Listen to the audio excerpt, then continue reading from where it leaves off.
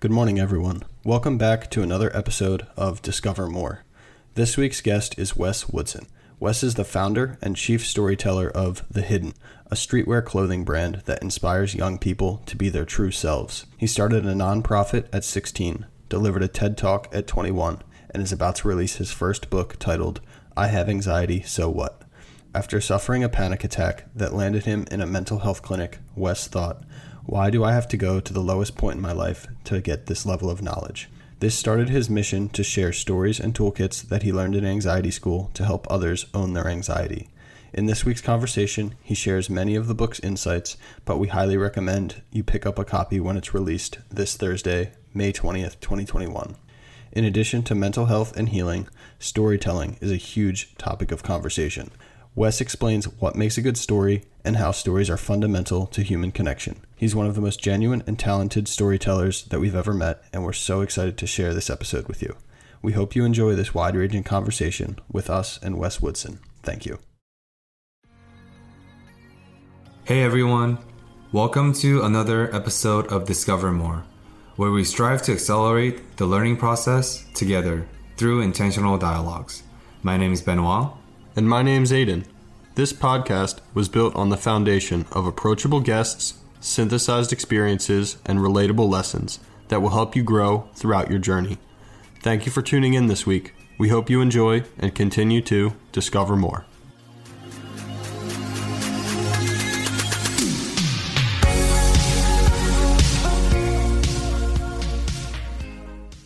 Wes, welcome to the show. Thank you guys so much. I'm excited to be here. 100% excited to be here. I love it, man. Excited to have you here. So, as we start off, we recently watched your TED Talk, which had to deal with overcoming change. Yes. We noticed this was released in 2019, just before 2020, with the COVID pandemic, all of the unrest from the summer protests and riots. What is your thoughts around navigating change? How have you applied your TED Talk, the lessons you learned and delivered there, into the year that we just had? I would say, first off, this year has been the worst year of my personal life. I've gone through such a level of change. And I think back to my TED Talk, bro. I really think to the idea of embracing it. And an example of me embracing that change was after the George Floyd murder. Obviously, I was heartbroken. And, you're sitting here while you're in a middle of a pandemic on a global scale, and you're watching someone who looks like you be assassinated in the streets. And, for me, I'm looking at this, I'm looking at the tape, I'm looking at the tweets, I'm looking at the news, and I'm like, what do I do? I wanted to do something.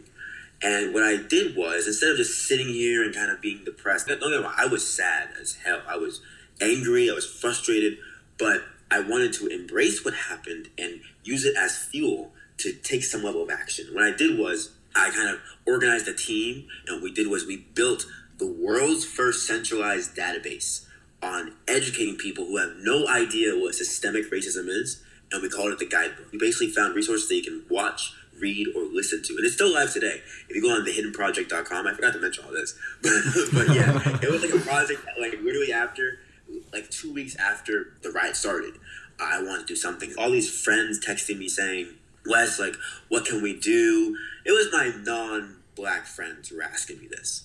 And that was an example of me taking what happened to take some level of action. And I think I talked about that in my TED Talk, about trying to let it fuel you. Really embracing it and using it as fuel to take some level of action. And that's kind of been my motto for all of 2020, is to use what's happening around me as fuel and not letting it hinder me. Kind of looking for, not necessarily benefits, but looking for the motivation in whatever that thing is. This summer specifically, I kind of had to dive deep into my own racial tendencies, racial biases, which is uncomfortable, especially as a white male raised in suburban Philadelphia. I was born with a lot of privileges that I guess I didn't think about a whole ton. It's almost the idea of implicit bias, sometimes things that are just a side of the coin that you haven't looked at necessarily. And I think that was a really big thing for me, just to kind of look through. And I think the point that you beautifully illustrate is that it's not enough to educate or educate ourselves. That's almost like the first step, right? But ultimately bridging into action, which I think is huge. What are some of the other big ideas that you talked about in this guidebook?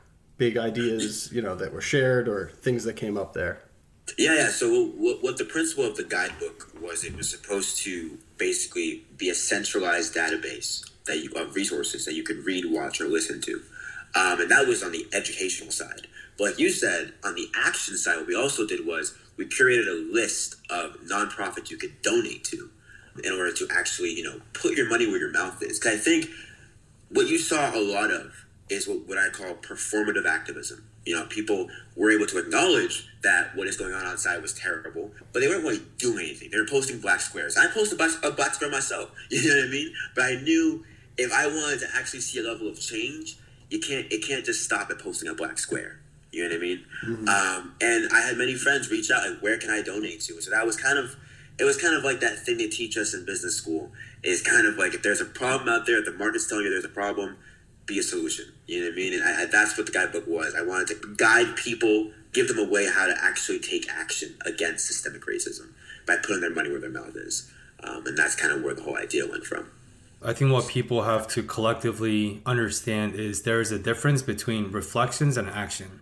Yes. Right? Because the ability to reflect upon monstrosity and tragedy of George Floyd's murder and yes. Breonna Taylor, the names goes yes. on. The ability to be able to reflect upon that is merely the first step. But yes. if you do a lot of reflections internally, or if you think about certain issues, but if you yes. do not actually create any sort of tangible actions about that, I would argue the thinking and the reflections are in a way obsolete if they're not creating any positive change or tangible change. So I do want to affirm that with you, that your ability to facilitate and to initiate such projects through providing resources and providing tangible avenues for people to donate their time, money. Yeah. I think that's amazing. And I think it's very clear, since the way you answered our first question is you're very intentional.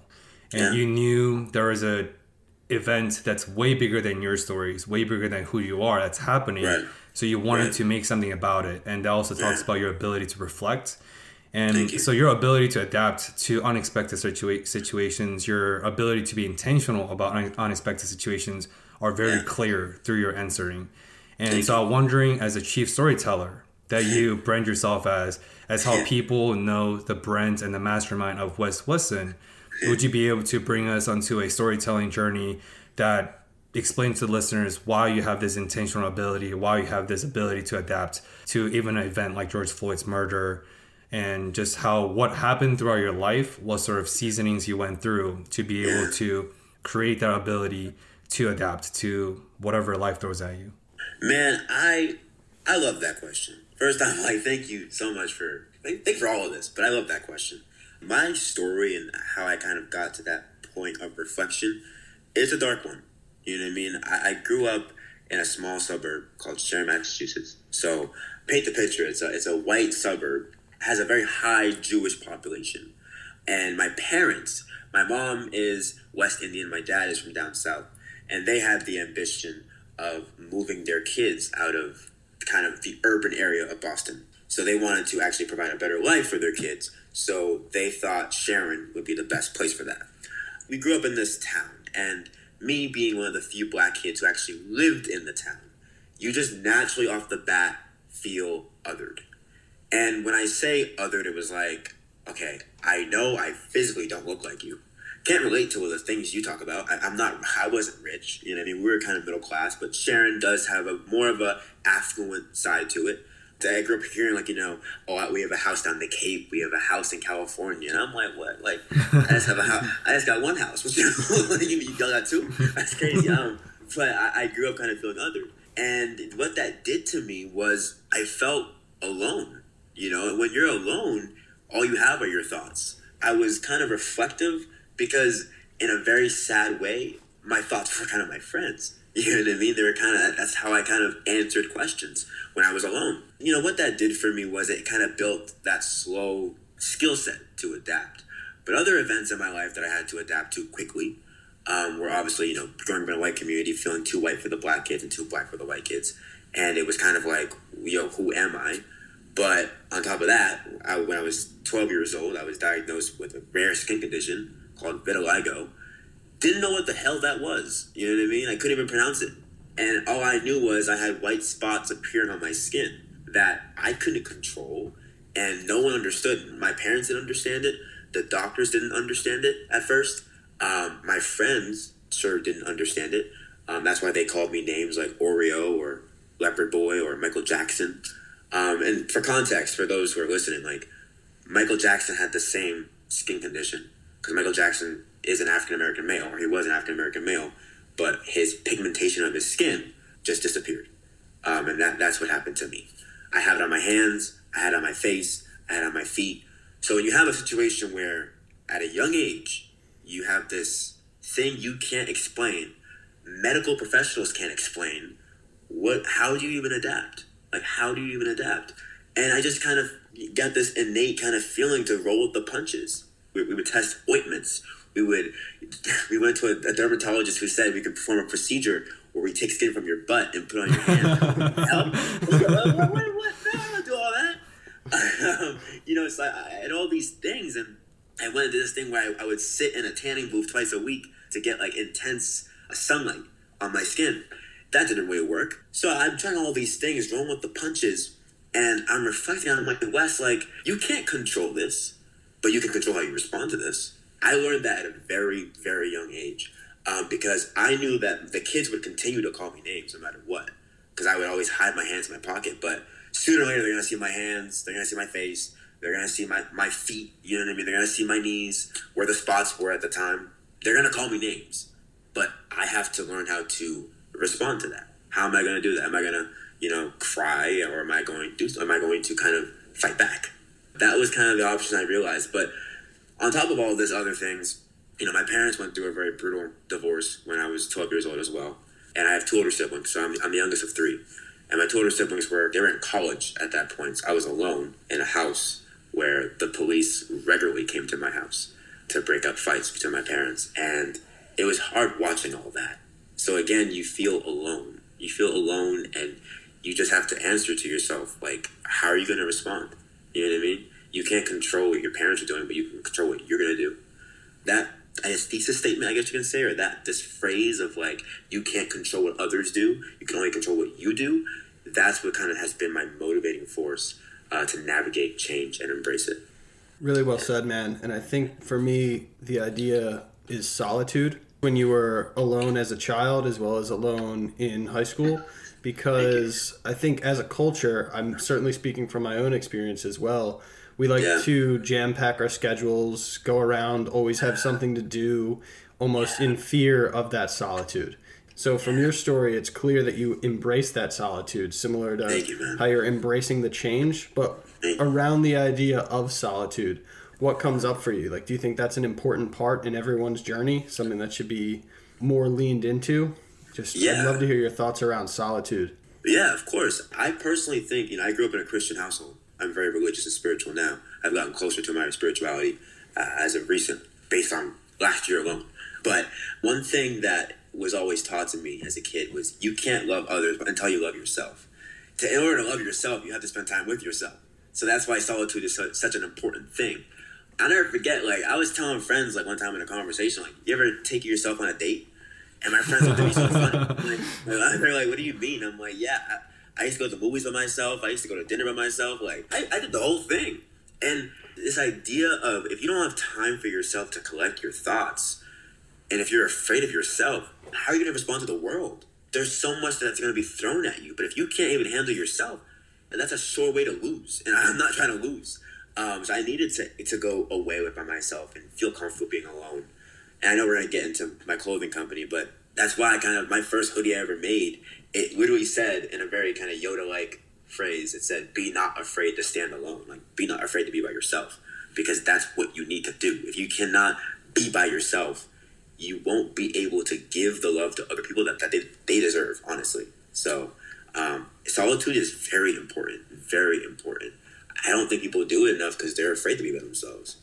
That's such a unique story, because I think the global pandemic of COVID-19 was such a monstrosity in terms of financially, spiritually, emotionally, mentally, relationally.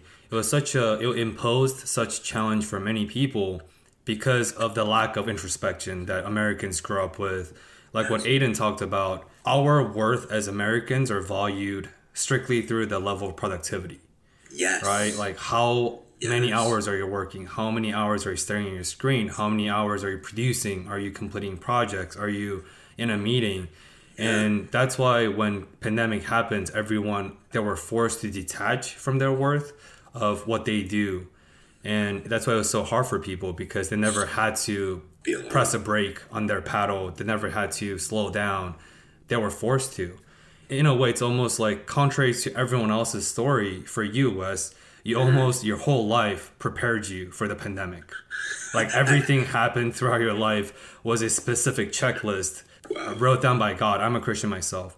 So it's almost like God wrote this personally catered checklist for, all right, Wes, you're going to endure your bullying due to your skin condition. You're going to endure the otherism because of your skin. You're going to endure identity crisis early on because of everything you're going through. So then how did you show up during the pandemic in terms of your internal reflections, because I'm sure you're so used to pausing and reflecting about examining your life, like what Aristotle talked about, right? Unexamined life is not worth living for.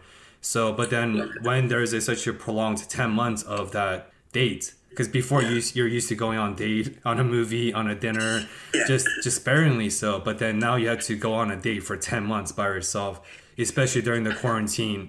What are some of the things that showed up in your inner reality? I would say, right? First off, thank you for saying that, because literally hearing that just makes me put this past year in a whole different perspective. And what I mean by that is this past year, I had to hit reset on that solitude, because I spent 4 years prior to that in college being kind of what Aiden was describing about how, like, you're just being productive all the time, like all the time. Everyone at my school, I went to Babson College, which is the #1 school in the world for entrepreneurs, as they preach. And it's a great school. It was my dream school, and I loved it. And I went there with the idea that, I would be amongst the best young entrepreneurs in the world. You know what I mean? That was the kind of the mindset I had going in there. When I get there, right, like, everyone is just productive all the time. And if you're not productive, you feel like you're not doing anything. You feel like you feel ashamed. You feel like not enough. You have imposter syndrome. You feel like, oh my gosh, I'm not doing enough. Like, I'm not being productive enough. My company's not generating enough revenue, enough profit. Like, all these things were being pressed on me as a freshman. And my 4 years, that sense of solitude that I just kind of spent earlier half of my life learning that God prepared me for went out the window. So when the pandemic hit, I had to kind of go back to who I was as a kid. You know what I mean? Being okay with being alone. Because when I was at school, it was go, go, go all the time. And the only time you were alone was when you slept. And that wasn't even that much. So I had to hit reset. And what it looked like for me in the beginning, it was extremely hard. Because me being an extroverted person and me being used to, for 4 years, being used to being around people all the time, when you take that away from someone, and on top of that, we are social beings in our nature, I felt depressed. I was like, whoa, you know what I mean? I felt really scared to be alone. But what helped for me is journaling, is writing and journaling and reflection all the time. I have a note section on my phone where I literally reflect almost every single day, whether that means a business idea, an idea for my book, or just a thought that crossed my mind that I heard on the radio. I don't run away from reflection, because that's what got me through the times when I was 12 years old, going through my parents' divorce, going through the bullying. Reflection has always been what has worked for me. So that is what has gotten me through the pandemic, hands down, is kind of getting back in touch with my reflective side. Because my 4 years in college, it was go, go, go all of the time. So I appreciate you saying that. I really do say thank you for saying that, God has prepared me. But I think I strayed away from that. You know what I mean? Because I was trying to be productive all the time. And I had to hit reset this year, hands down. But I'm getting better knowing how my body responds. I'm understanding how seasonal depression is a real thing. And how, when you're inside for too long and you're not really doing much, and that 4:30 p.m. hits and the sun's kind of coming down and you're like, I feel like crap. For me, I took a second to be like, okay, I'm becoming aware. I'm acknowledging this level of emotional change I'm going through. I take action. So I go for drives. You know what I mean? I go for drives. I go for a walk with my mask on, of course. I do these things, but that wouldn't happen unless I took the time to reflect. So I see all these things to say that, like, this last year I had to hit reset on my solitude. And I hope maybe your listeners can relate to that, because we have to get comfortable with being alone. Definitely, man. I think that serves as almost a reminder and a large-scale observation kind of as the pandemic as a whole. I like to see it in that optimistic light of it gave people the opportunity to have that solitude, to have that reflection. We talk a lot about the power of reflection and creativity, which is kind of ringing through in your storytelling around your writing practice, your reflection process. Speaking from myself, my journaling practice has really helped with the voice in your head. You know, just that ongoing narrative of like things always talking. You know, I think always, especially for creative and productive driven people, there's always like that ongoing narrative. And I personally find writing those things down, just even if you're just throwing them on a paper, it helps process through that. And I think that really ties in your passion and interest in mental health. I was wondering if you could talk about that ongoing narrative, the voice in your head, and how that plays into your personal journey. Yeah, what you said about, you know, putting your thoughts on paper. This year, I learned that. And what triggered me getting in touch with my reflective side actually came before the pandemic was a pandemic. I know COVID-19 became on our radar, if you think back to it, November, like early November, I think. I'm not sure when the first case was reported, but what actually triggered me going into my reflective side was in February. So in February, and this is kind of the part of the story that is part of the book, I actually escaped in a very much abusive relationship. And for me, you know, not knowing who I was outside this relationship and not knowing, you know, how to be alone, not knowing, you know, because I was with this person, I was with other people all the time. And when, you know, those things kind of end abruptly, you don't know who you are. And I actually had the biggest anxiety attack of my life. This voice in your head, I had all these things like in my mind, like, oh my gosh, like what people are going to think about you now that you're broken up with this girl. Like, what are you going to do? How can you go back to school? Because the way we broke up was very, very traumatic and dramatic. And I just did not know what to do. And for me, my favorite rapper is Logic. I'm sure you guys can relate to that. He came out with a song called 1-800, which happens to be the National Suicide Hotline. And I called it. I called it one night because the voice in my head got too loud. It got too loud. I didn't have a plan for hurting myself, but I did not have a solid plan for like continuing. I didn't know what to do. So I called the hotline, thinking about that song. I called the hotline and they connect me to the lady named Janice. And I remember her name because like we spoke on the phone for such a long time. And that was one of the things she told me to do was to write what was the voice in my head saying. That's what I did. I actually ended up writing that former girlfriend a letter that I never sent after I hung up the phone. It was 4:30 in the morning, but it was the idea of just putting your thoughts on paper, or on digital paper. And so it was Janice who kind of woke me up back to be on the reflective process, and the reflecting process of journaling. And my passion for mental health, go back to your question on mental health, I've always kind of had struggles with anxiety. For me, the earliest memory I had was in 3rd grade. I could not take tests at all. Like I had testing anxiety. I didn't really know it was called that at the time. And then when I was 16, I literally failed my driver's ed exam 3 times because I had anxiety attacks each time. And my mom was the one who kind of brought it to my attention that you might have anxiety. And it wasn't until I was in college, had another anxiety attack because I was presenting a presentation in class, my marketing class, and just had the biggest brain fart ever. I thought I had ADHD. I thought I could not pay attention, but I went for a psych evaluation and I failed. I just didn't. She's like, you don't have ADHD, but I think you have social anxiety. And then it was kind of later on that same year in 2019, I gave that TED Talk where I said, I have social anxiety. And the reason why I did that was my first attempt to kind of get more in touch with mental health.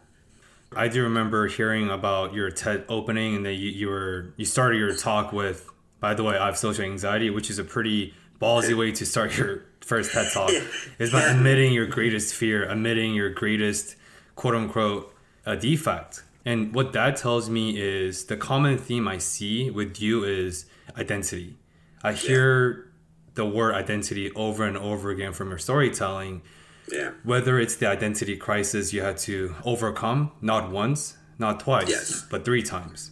Yes. And with the most recent identity crisis you experienced with your girlfriend, right? Because when you're in that relationship, when you're spending a prolonged amount of time with each other, in a dangerous way, if it happens, you almost lose your part of identity, and your identity with her identity becomes morphed into one, and you almost become a deluxe buy one get one free package. I love that. You know, it's true. Which is a very unhealthy way. So, and because you had to combat your identity of social anxiety during your first TED Talk, and you had to combat your identity crisis of this person who is too white for the black kids and too black for the white kids. Yes. I'm curious because you have this multiple identities. You're not just a speaker, a very well-known speaker at that, very successful one. You're about to be a published author. Out of all the identities you're dealing with, what's the identity that you want to embrace the most?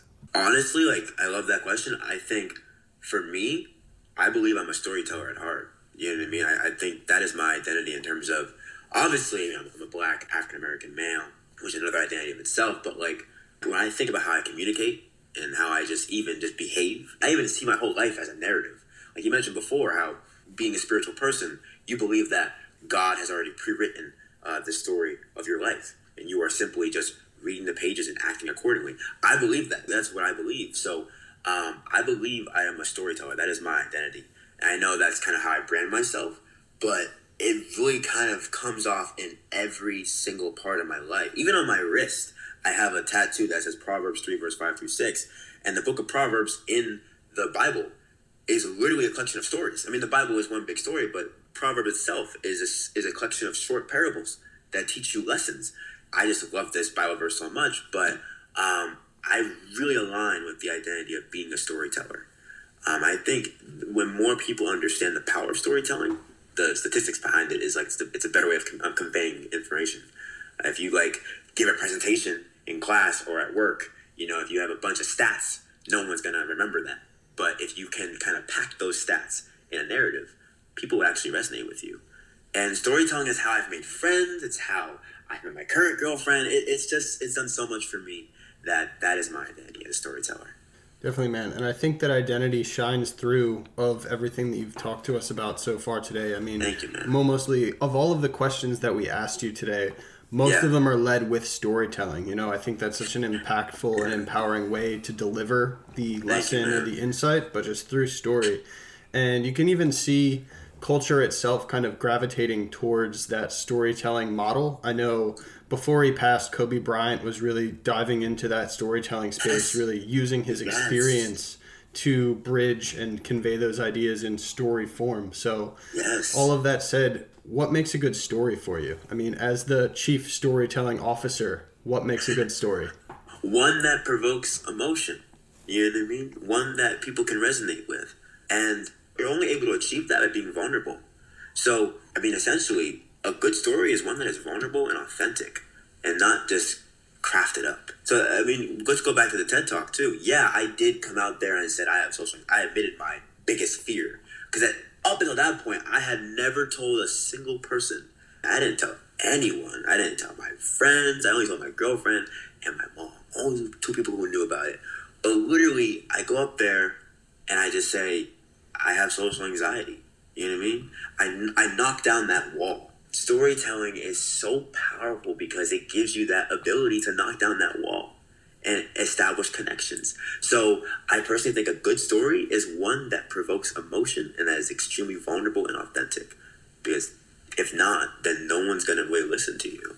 I think back to the favorite movie you ever watched. I think it is one that provokes some level of emotion in you, something that you're able to relate to. And I think that's what works for me. You know what I mean? That's how I make friends, and that's how I make connections like this. You know what I mean? Definitely, man. We always talk through that is that, I mean, it's a Brene Brown idea, but vulnerability is strength, and courage is a necessary part of vulnerability, And I think the power of it is that we all have those things in common, but a lot of times don't talk about those mental health, whether it be mental health, whether it be physical challenges, or just even how we're going through with relationships, but really talking about our struggles and talking about the things that we're battling creates that bridge of connection. You know, I think we all have so much more in common than we initially always think. You know, everyone's fighting a battle that no one knows nothing about is the phrase that I always come back to. That's a snap. So we used to snap a lot. We agree. That's a snap, bro. The golf clap. Love it. No, but I totally agree. We don't know what the other person is going through. And also, that's kind of what led me to really embark on this mission of sharing my story, because I know how I come across. Let's connect for a second, storytelling and identity. Because I know my identity as a black male who is quote unquote well spoken. I come across as being put together, like well put together. But the best analogy that I use is kind of like a swan. Like you look at a swan, on the surface it looks beautiful as like it looks like glorious, magnificent, like it's pretty. But if you look underwater, his legs are going crazy. They're flapping like nuts. That's how I thought about myself. Like, okay, I can sound okay, I can look okay, but underwater, I'm flapping my feet like crazy. You know what I mean? That voice in my head is loud as hell. And I'm having panic attacks twice a week. And I had a friend of mine ask me, he was like, Wes, like you have a girlfriend, you have the business, you go to a great school. How do you have it all put together? And I was like, bro, I don't. I don't. And I wanted to just kind of pull back the curtain, you know what I mean? And just be vulnerable. I was tired of hiding and pretending I was okay, because I wasn't. That's amazing.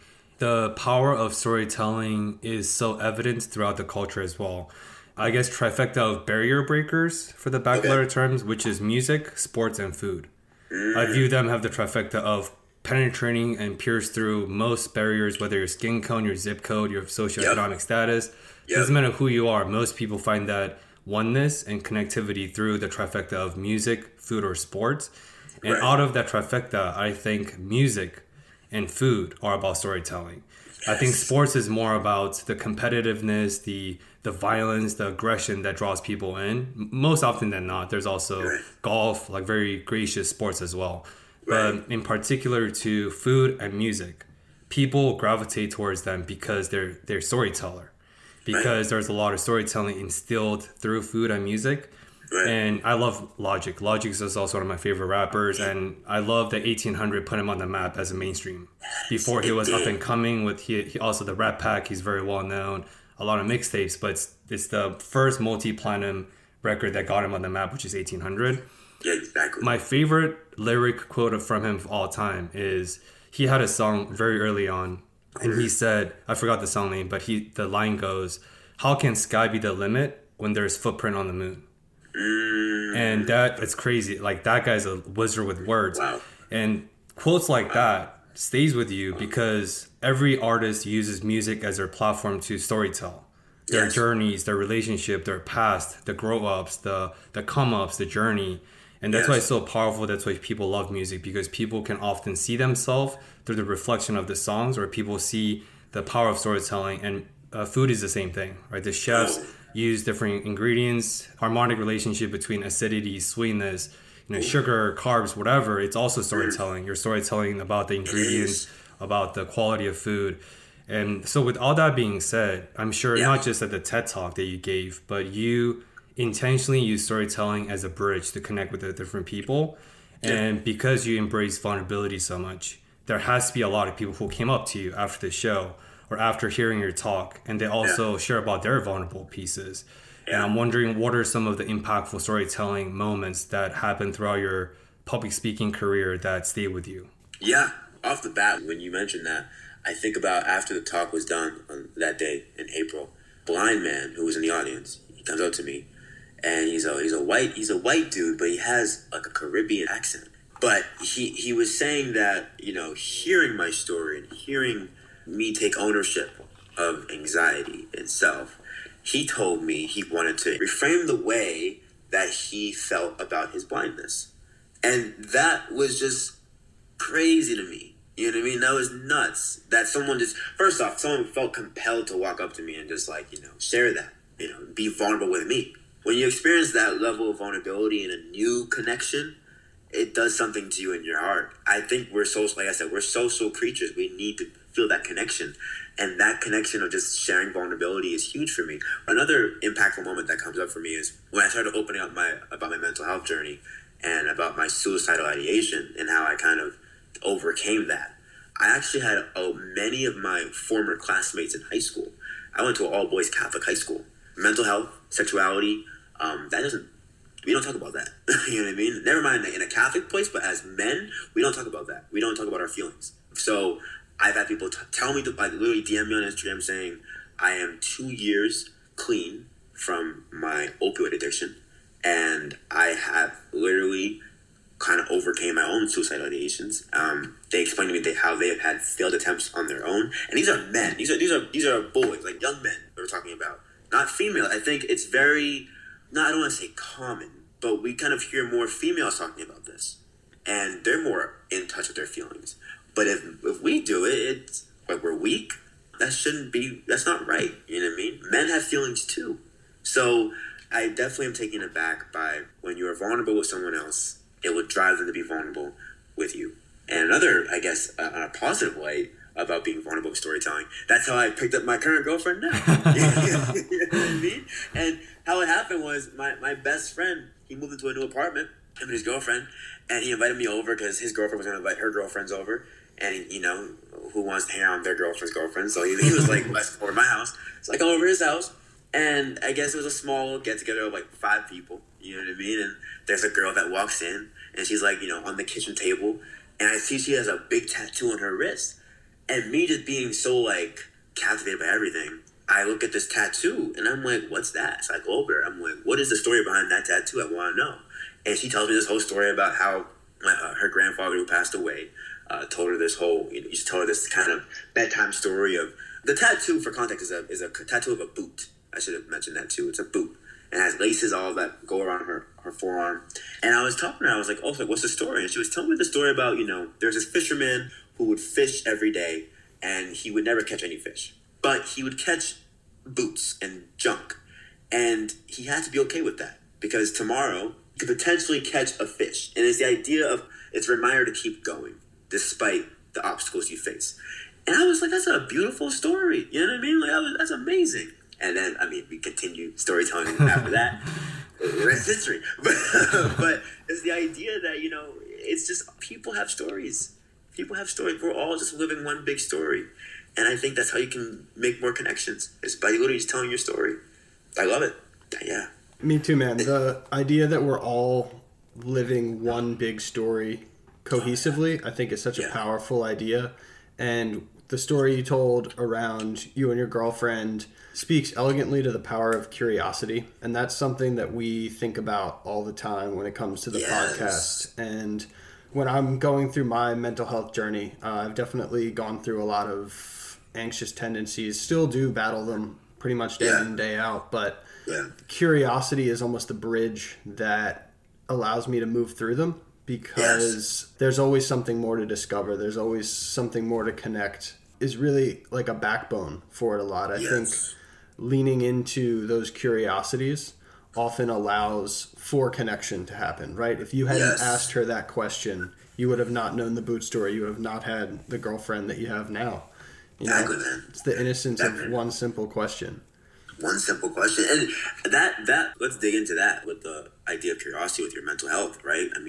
I see a therapist, and she has taught me, and I've actually, gone through more therapy too, and more intensive therapy that has taught me a lot more. But my therapist I see weekly taught me how to overcome anxiety is not to just suppress it. I think when you feel such a level of shame or embarrassment around anxiety or having these anxious thoughts, you're so quick to be like, stop. You want to tell your voice in your head to stop.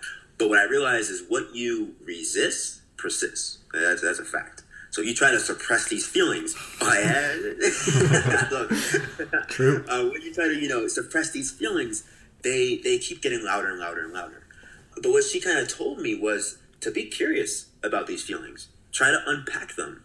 And that's kind of what is the backbone thesis of the book, is how to overcome your anxiety is not by, stopping the worry, because you can't live a life that is worry-free. I'm sorry, that doesn't exist. Like, there are going to be worries, there's going to be obstacles in your life. And it's not about being worry-free, but more so fearless of worry. What that kind of meant in the book, what I try to argue is how you go overcome your anxiety is by acknowledging that you're worried, right? And trying to be curious enough to understand why you're worried in the first place. Because then that goes on a whole different path of self-exploration, reflection, and you get to learn more about yourself. But the idea of not being curious about your feelings, it's such a detriment to you. I mean, it's harmful to you. You know what I mean? You're robbing yourself of an opportunity to learn more about yourself. So I think curiosity and mental health are very intertwined, and they're very important. They're very important. And we have to teach more people to be more curious about their feelings instead of hyper-judging them and just dismissing them. Hands down. Definitely, man. I can't agree more. Saying that I always come back to is you got to feel it to heal it, which is so simple, but like you got to sit in it a lot. I mean, you know, I went through a breakup last September, and as much as I wanted to, Sorry to hear about that, man. Yeah, it's all good. I mean, it had to be done at the end of the day, but I think as much as I wanted to dive back into other coping strategies like booze or dating apps or just packing my schedule like we talked about earlier, I really forced myself to sit in it, feel in it, journal around it, explore all of those interconnectedness.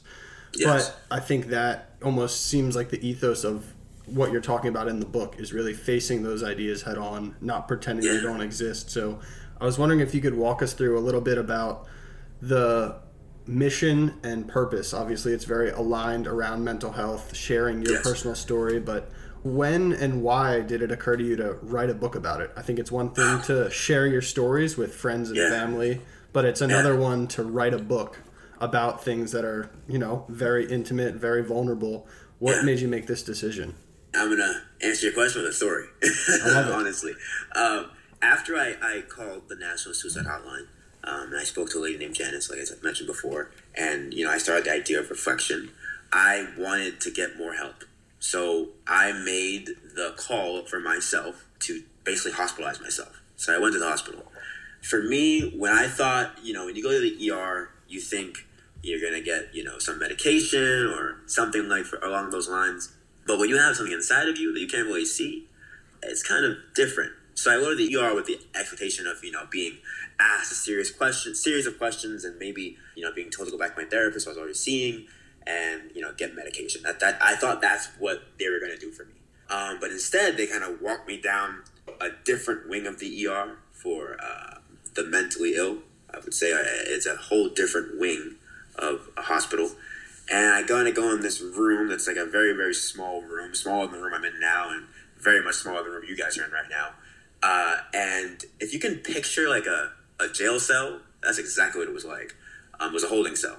There was no TV. The bed had no kind of railings to it. There was a chair that had no sharp edges to it. There was a door that was only accessible from the outside in, not inside out. So when the door was closed, I couldn't get out. On that door, there was plexiglass with like scratchings, and I looked close at their fingernail scratchings of someone trying to get out. Bad, like scene. They took all my valuables away, put me in a little Johnny, like a little hospital gown, and I'm sitting there for 4 hours, and I'm like, oh shoot, you're really in it. And finally, a doctor comes in. He gives me a psych evaluation, the series of questions that I thought I was going to get, but he gives me 3 options after that. He says, 1, you go back to your therapist and we can give you medication. 2, you can become an inpatient in our hospital and live here and get intensive care. Or 3, you can go to our outpatient program. Now, outpatient program is like you essentially go to a mental health facility daily and get to go home after spending 9 hours a day talking about anxiety. So I chose that option because I was like, I'm not going to live in the hospital. I don't want to be away from my parents. You know what I mean? I want to kind of go home after. So I chose that option. And when I went there, 5 days a week, 9 hours a day, intensive talking about your anxiety and depression. I'm in this room full of kids who are younger than me, who are older than me, same age as me, and they suffer from depression, bipolar disorder, sexual abuse, PTSD, anxiety. Mind you, I'm just coming here because I had a mental breakdown that was triggered by a heartbreak, by a bad breakup. You know what I mean? But I'm in a room full of kids who are, you know, suicidal, making actual, like a girl had come in one day with actual marks on her wrists. It was so crazy to just watch all of this happening in real time. I felt guilty being in that room. But the more and more I stayed there for 3 weeks, and I learned so much about how to unpack my anxiety. And I was like, a light bulb went off one day, and I was like, why do I have to go to the lowest point of my life to get access to this level of knowledge? You know what I mean? And for me, like I told you before, my entire life has always been reflection. I love to write. I love to speak after I write. That's how I kind of create. I kind of get my feelings out. So I knew, I was like, I want to package all the things I'm learning in this program and give it to my friends at school who are suffering with anxiety too, because at school, everyone's hustle and bustle all the time. No one's sitting down with their feelings, but they're suffering as well. So it's like this weird cycle. I want to give them everything I'm learning. So a book just made sense. You know what I mean? It just made sense from a utility standpoint and what I could personally do. You know what I mean? I couldn't go to a mountaintop and just scream, if you have anxiety, do these 3 things. I can't do that. So I wrote a book. I wrote a book. Going back to the previous point of the pandemic and finding the optimistic kind of view of it, I had nothing but time to write a book. Like I was inside on my laptop and I wrote 34,000 words, and in like 4 months.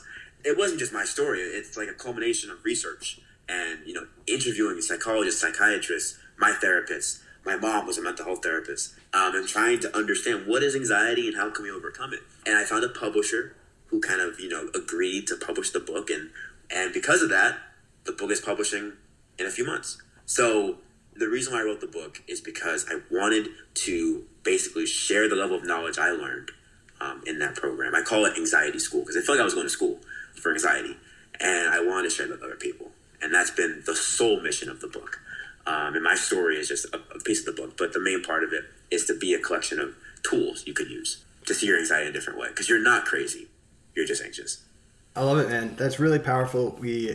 First off, congrats on writing a book at such a young age. I know it's no easy feat, as hard as writing one Instagram caption or blog post may be. Putting that times 300 a large publication isn't an easy feat, so definitely acknowledge you for that. And I guess on the side of your book, we want to encourage our listeners to go out and get a copy, of course, but I was wondering if you could share a little bit about the high takeaways of big lessons. You mentioned you try and explain what anxiety is and how we can overcome it. I was wondering if you could dip your feet in the water a little bit of how to overcome it, some of the big tools, big ideas that you learned from your experience in anxiety school. So I also want to add disclaimer, I guess you can say, is like the book is not meant to be a substitution for mental health or mental therapy or medication. I fully acknowledge that those things do work for most people. I wanted to share information that could help with that as well. Mm-hmm. So it's not a replacement, it's an addition. That's how I see it. So with that being said, to really delve into it, all the advice is going to sound so rudimentary or self-explanatory, but people don't even think about this because people don't even realize the importance, for instance, of a support system. You know what I mean? And what I describe it in the book is like a basketball team. I grew up playing basketball like much of my early part of my childhood. I always kind of loved the game. It was like my escape. But when you think about a basketball team, right, you have your players, you have your coach, and you have your playbook. That is essentially a system in itself. And your objective is to win the game, win more games than the other team. So how do you defeat your anxiety? How do you win the game? Well, you have a team. So my team consists of my therapist, who's my coach, my teammates, who are my friends, who I talk to about my anxiety openly. My playbook is my set of coping mechanisms that I have in my back pocket. So in anxiety school, they said, what's in your toolkit? For me, that is going for long drives, like I mentioned before. Getting out of the house, trying to do things, trying to be active. Music, logic. We were mentioning logic before. I love logic. The idea of, not trying to sit with your thoughts, but actually trying to experience and feel the pain or feel what's making you anxious and trying to unpack it. But I really, really stress the biggest thing, one of the biggest takeaways of the book is to establish a support system. You need to establish a support system because without that, you can't go at this alone. That's one thing I really delve into. But I also get into the importance of therapy. You know what I mean? You really, really need to kind of be okay with going to a therapist. I know there's a large stigma around therapy, but I think it's really, really important and it's really integral if you want to progress in your mental health journey, in my personal opinion. go full circle into what we talked about during the earlier half of this conversation is the power of curiosity. Yes. Right? Whether you're going on dates with a girl, with a guy, whether you're going on dates by yourself, without that curiosity, that connections will never be formed. And as we always know, what a single factor dictates how well the date goes. It's usually the curiosity as the bridge. So you can contextualize about who you are and exchange that. And the same thing, I think the same principle applies here is unless you genuinely believe you have absolute total control over your anxiety, you would like to urge the listeners to uphold and to embrace that curiosity by learning for more collective avenues for how other people deal with anxiety. And I think the thesis and the most important purpose of this book, in my opinion, is to show people simply, you're not alone. You're not alone. Right? It's a narrative, it's a truth, it's a story that many people experience. And by seeing an author like yourself, seeing like a speaker like yourself who consolidates not just your experience, but the collective experience from your part of life, it's for people to peer into that, okay, I thought this anxiety, this boogeyman, this monster is a unique demon to myself. But now people can see, wait a minute, even a person like Wes, who have a lot of experience with anxiety, mental health, still perpetually experience that. So I think it's like, I mean, I refer to it in the book like playing Marco Polo with your feelings. You know, like trying to actually explore it and trying to, be genuinely curious about it. But also, the first chapter of the book, I try to dispel the idea that you're abnormal or crazy for these feelings.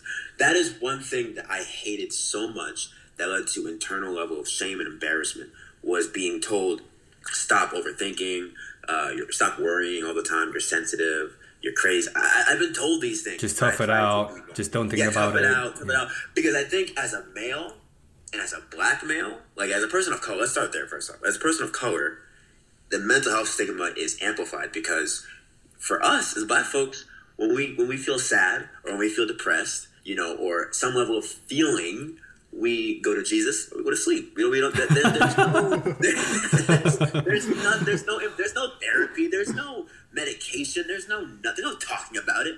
If you go to your parents, I'm not saying my parents, but I have friends of mine who are of color and saying, I can't tell my mom I'm depressed because she'll just say sleep it off. You know what I mean? Like it's not a thing. So I wanted to normalize the feeling. How I actually do that is I explain that anxiety is our protection mechanism that we were designed with since our early caveman days. You know what I mean?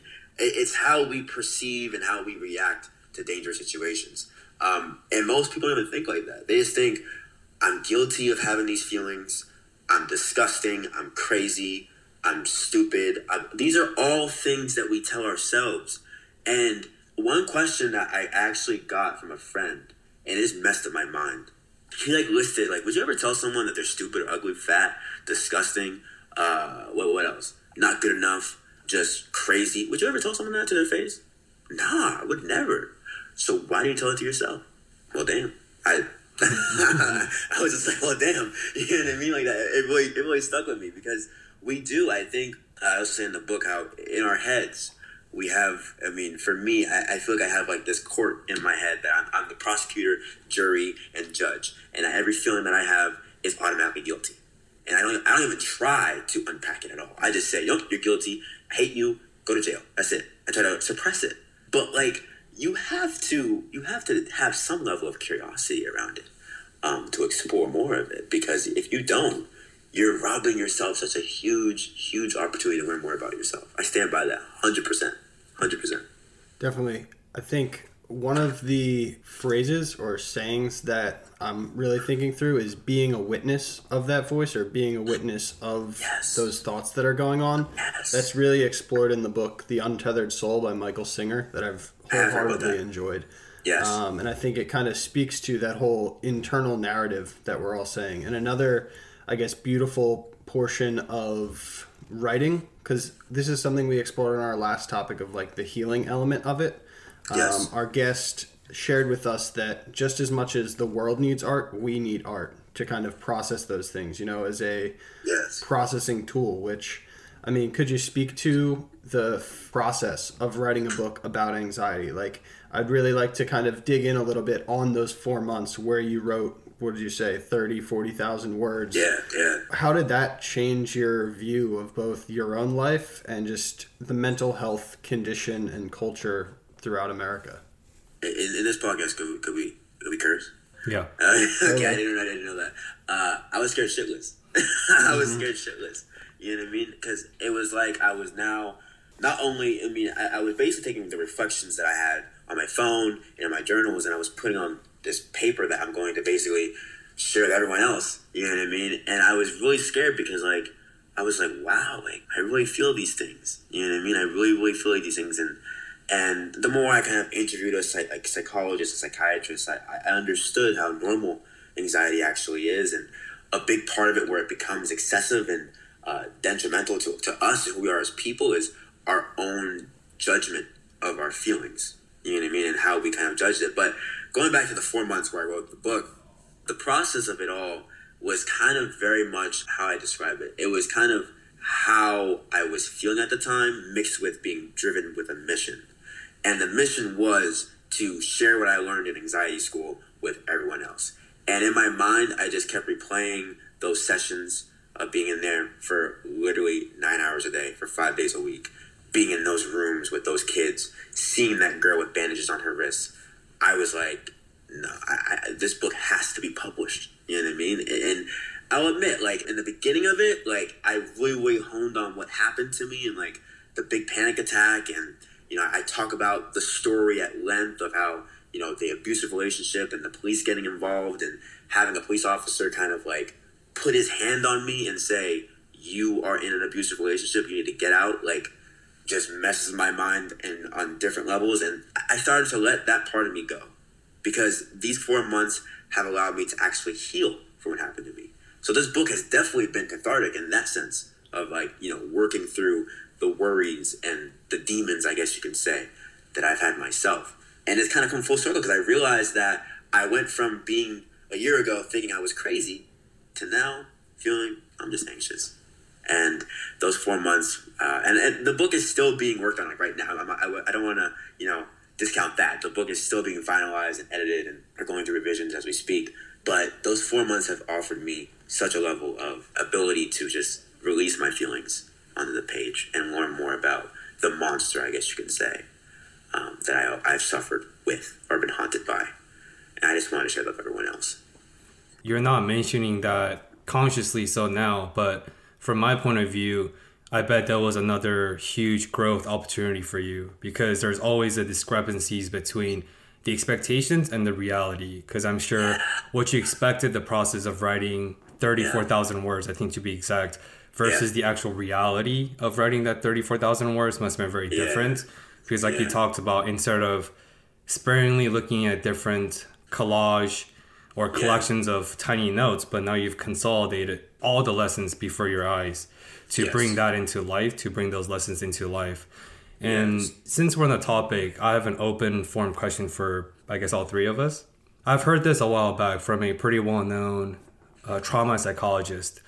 When you were describing the ethos and the mission statements of your book, both of you guys were using the word overcome your anxiety. I actually have a different approach to that. I think rather than using the words, because I think more often than not, people underestimate the importance and the delicacy of words, because perception is reality, right? So for us to describe and prescribe to our reality, I think it really depends on the words we use. And especially in mental health space, I know words are a very, very delicate thing. And I think words have the power to create the most trauma. I think more so than physical violence in my mind. So with that being said, I like to view trauma as something you don't have to overcome, but you can come to peace with, right? Because I view anxiety as like ego. Everyone who battles anxiety, regardless of the extent, whether it's chronic anxiety or something that's more temporary or more seasonal, for you to talking about overcoming your anxiety, it's almost talking about you overcoming your ego. I don't think there's anything to overcome, because it's part of who you are. Your anxiety is part of you. It is part of your identity. Your ego is part of your identity. So I think there's not much to overcome, but you just have to come to peace that it is a part of you. Just like your social anxiety, I don't know if you actively overcame that, quote unquote, but I think you just came to peace with that, right? Because when I was listening to your TED Talk this morning, as I'm hearing to your storytelling once again on this show, I just hear and feel a sense of acceptance from you. Yeah. I think you accepted the fact that you have a social anxiety and it's just who you are as a person. And yet you chose to lean into that vulnerability part about you and use that as strength. So I don't really personally see a need to overcome, but more so a need to accept and come to peace. And I think that's the most effective way for us to create that sustainable change, because you can't really change who you are. You just have to accept it. Yeah, it is so interesting you say that, because going back to your first point too, is like mental health, words do matter. In the field of mental health, you want to choose your words carefully. And hearing you say that, I want to change the word overcome to own. You know what I mean? And to own it. Nice. To own it, to unapologetically own your anxiety. Because I think, like you said, and I agree with you about the idea of ego. Because for me, I thought my ego was shattered after I kind of got out of that abusive relationship. And after I put the pieces back together, I realized you're right. Anxiety is a part of me. You know, it is a part of me, just like my last name is a part of me, or my fingers are a part of me. I have to own it. You know what I mean? I think we run from it so much, but I think you're right. You are so right. And thank you for bringing that up, because I want to change the word to own, not overcome. So thank you for that. Appreciate it, brother. I love it, man. And I think the idea that you just introduced of own, I think, is massive, both in terms of mental health struggles and just life in general. This past, or 2 years ago, I worked with a coach, and he introduced me to one idea that completely transformed the way I see every part of my life. And it's the idea that I am solely responsible for every result in my life, good or bad. Right? And it's so easy to blame external sources on our circumstances or what's happening in our life. But I mean, it comes full circle to what you talked about what you can control and what you can't control. And that's ultimately ownership, is taking ownership of the things you can control, really leaning into those things. And to what Ben said, like accepting every part of ourselves that isn't just the great parts. It is the bad parts. One thing that I've been exploring a lot is kind of like shadow work, looking behind the curtains in a lot of ways.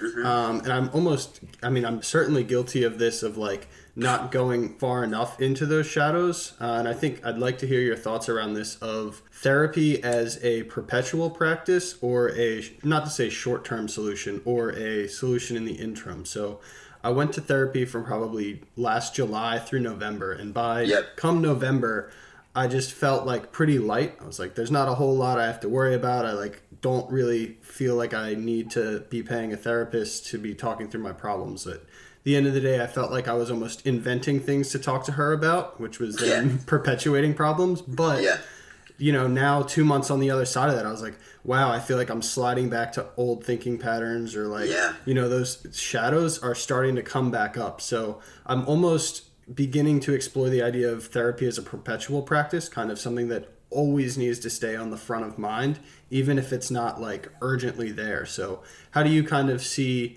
therapy moving forward, both in your own experience and then potentially for other people in the world navigating mental health issues? No, totally. I agree with that. I personally, after I went through my parents' divorce, I started therapy, just to deal with that. The therapist I have now, I've been seeing her for about 2 years now, almost 3 years. And we've actually covered that about, you know, do you want to see me every week? Do you want to see me twice a month? Like, we've gone back and forth. And the one thing that I have started to understand is that therapy isn't an idea of just like putting a Band-Aid on and walking away, like going, like you said, going from, let's say, September to November, and then like after you kind of work through those issues, it's over. Because I think it's a continued practice, you know what I mean? Obviously, you have to also remind yourself that therapy doesn't work regardless of short-term or long-term unless you do. You know what I mean? Like, therapy doesn't work unless you do, which I think many people fail to realize. They think that because they go pay someone X amount of dollars to go see them twice a week, or it's a cure to their problems. Nothing, like in the mental health field, I promise you, nothing in terms of medication or seeing a therapist is going to cure your problems. It's just going to help you. It's going to assist you, but it's not going to cure you. So at some point, you have to do some level of work on your own. And we go back and forth, my therapist and I, regarding on how I'm wanting to see her. But I go back to my example of the basketball team. Every basketball team has a coach for a reason. You know what I mean? Like, the coach just doesn't go away. And I think I see my therapist the same way. I might not see this specific one forever, but I think therapy will be a part of my life for a very long time. Because the human just psyche is so complex that how could you not want to have someone help you, guide you through that? You know what I mean? Because if you're not having that level of assistance, I don't think you have the opportunity to see a different perspective, or, you know, I mean, unless you go get a PhD in, like, Ben, you're going to school for this stuff. But, like, I still think even then, therapy, you need therapy. I really think it's very much of a continued practice, because there's so much to unpack in our lives. That's one thing I personally believe. But everyone can have their different opinion. I hope that answers your question. Yeah, definitely. That's so important. So important. Yeah, and I love the idea of practice that you mentioned. Kind of like that ongoing practice. Practice can take so many forms. I mean, right now we're talking about a therapy practice, but there's also a writing practice, a reflection, meditation practice. Even the practice of continuing to talk about these kind of ideas really brings light to them. I think right now I'm reading Atomic Habits by James Clear.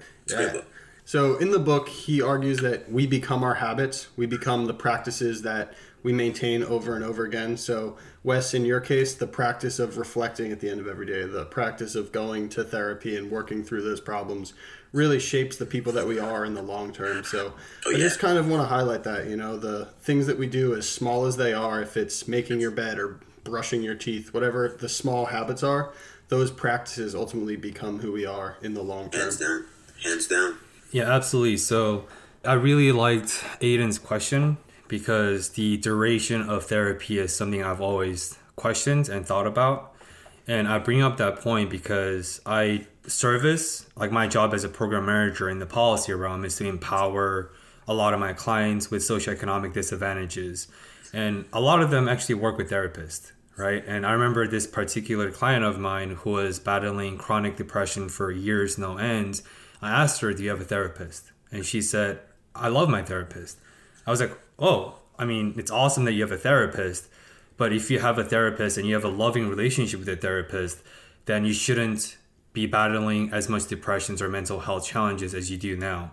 And so through that conversation, I realized, and then I was trying to talk to her to see if she'd be interested in finding a new therapist, because with my professional experience at that time, I assessed that the therapist she was with is not best serving her needs. That's why she was with her for 2+ years, but a lot of her mental health related challenges aren't even being addressed, let alone resolved. So that's when the first idea of, what is the intention and what is the functionality of therapy? What is it for? And hearing about what you're talking about, your own therapy, your own relationship with your therapist for the past 2-3 years, analogy came onto my mind.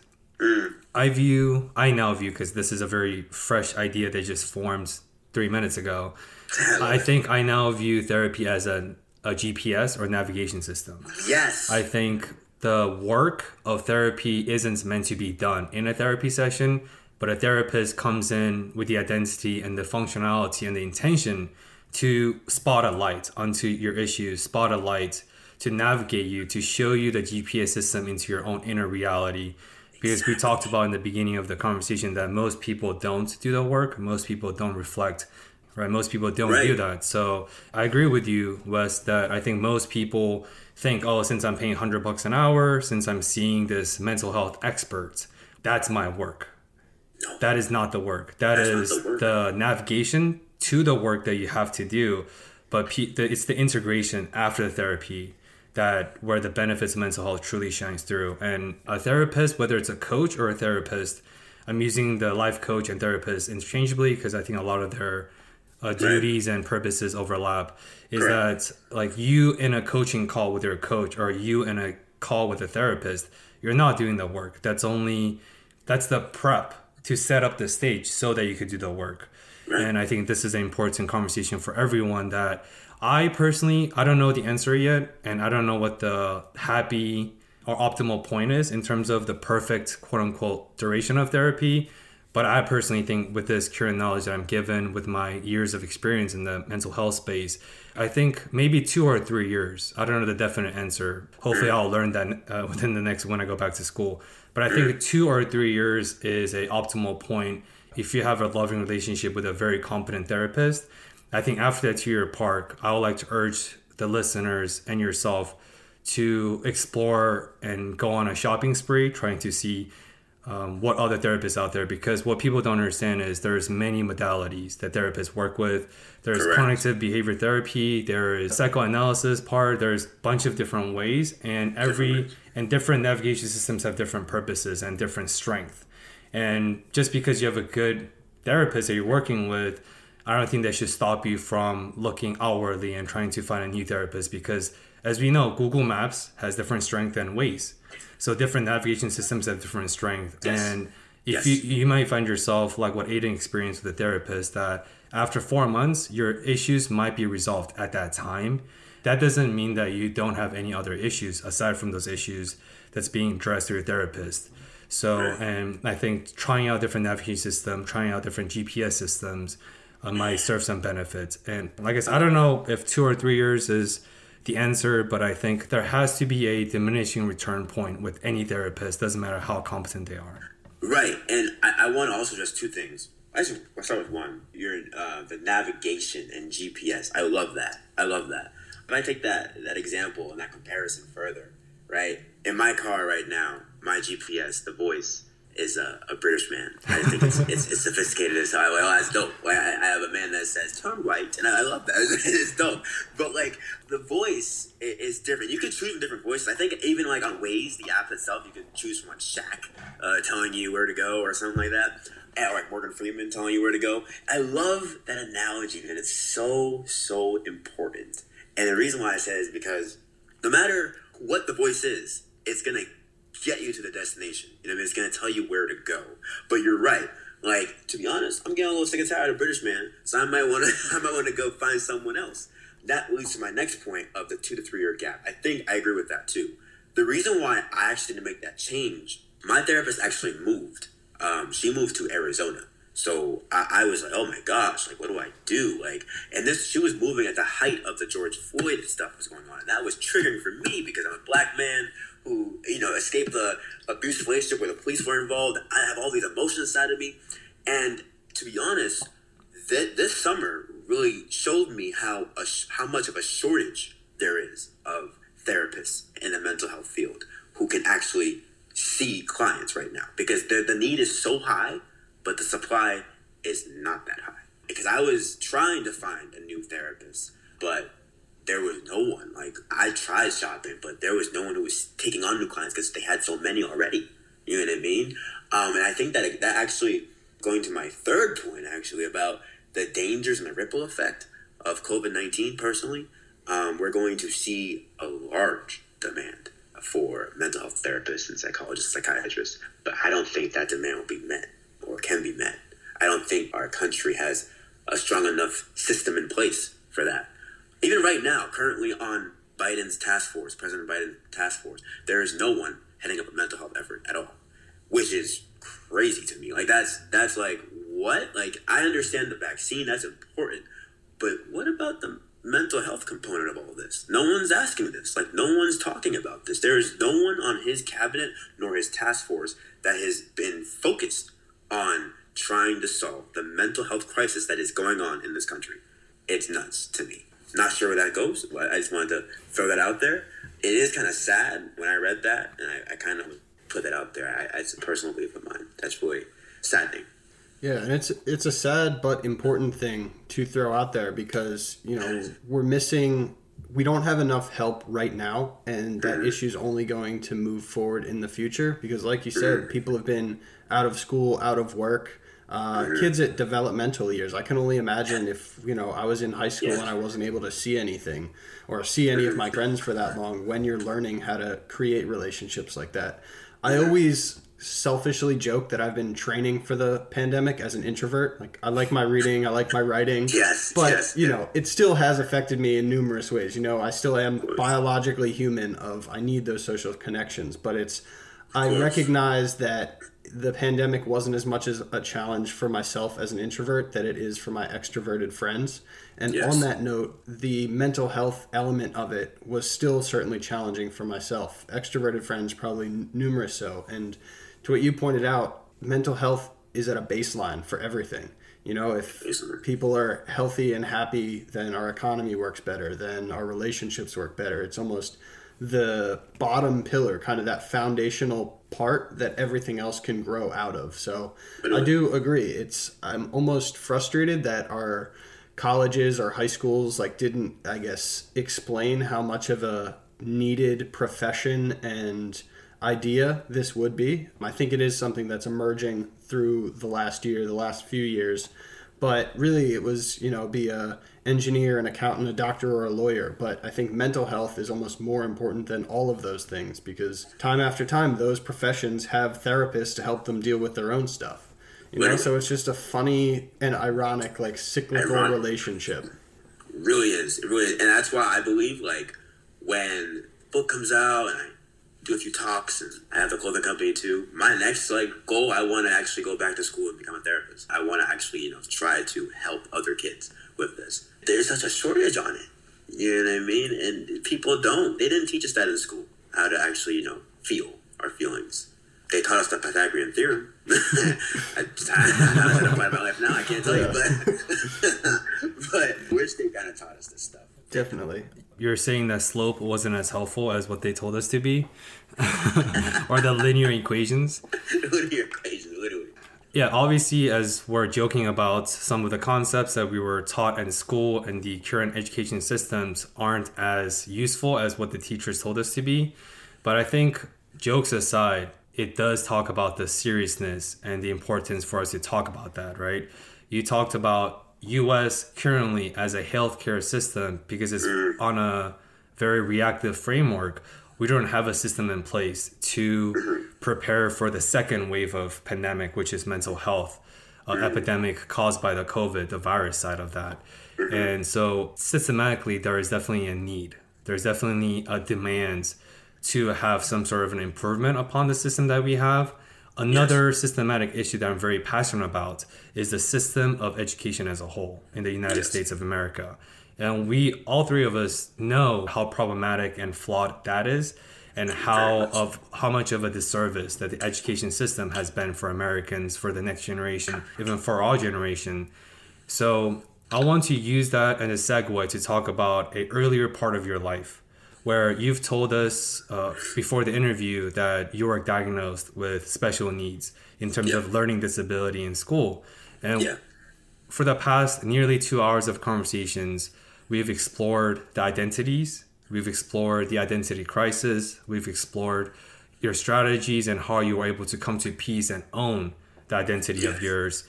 But when I view the brand and the identity, the macro overall identity of Wes Woodson, I see a lot of irony and contradiction. What I mean by that is, after you were diagnosed with social anxiety by the psychiatrist, you went on to deliver your first TED Talk as a public speaker. As soon as you were diagnosed with learning disability in middle school, when you were in your town of Sharon, you decided to become a public speaker. And not just any public speaker, but at one point ranked as the top speaker at the time in Massachusetts. And at a point of your speaking career, you were considered as a top 10 public speaker in the nation. So you were able to carry on and achieve things that almost weren't meant for you. Like these paths that you've tackled on, it's almost like God's like, wait a minute, Wes, you have a social anxiety. You probably shouldn't think about a career as a public speaker. Wes, you have a learning disability. You probably shouldn't become an author, but you were able to own that and come to peace with those. So I'd love to talk about your experiences and your feedback on the other side. Now reflecting upon all those, and for you to talk about how the system of education disserviced you growing up. Because obviously the problem isn't with you, it's with the system. Because if the system diagnosis was correct, that you truly had learning disability, you probably wouldn't become the person that you are today. Thank you for listening to part 1 of our interview with Wes Woodson. We learned so much from this conversation, and we hope you did it as well. Please tune in next week for part 2 of the interview, in which we discuss the education system and entrepreneurship. As always, we greatly appreciate your support, and we hope you have a great week. Thank you. Thank you for listening to another episode of Discover More. We release a new episode every Monday on Spotify and Apple Podcasts, and would really appreciate if you have subscribed and shared this with your friends. We hope you enjoyed this episode and join us next week in the journey of discovering more through intentional dialogues.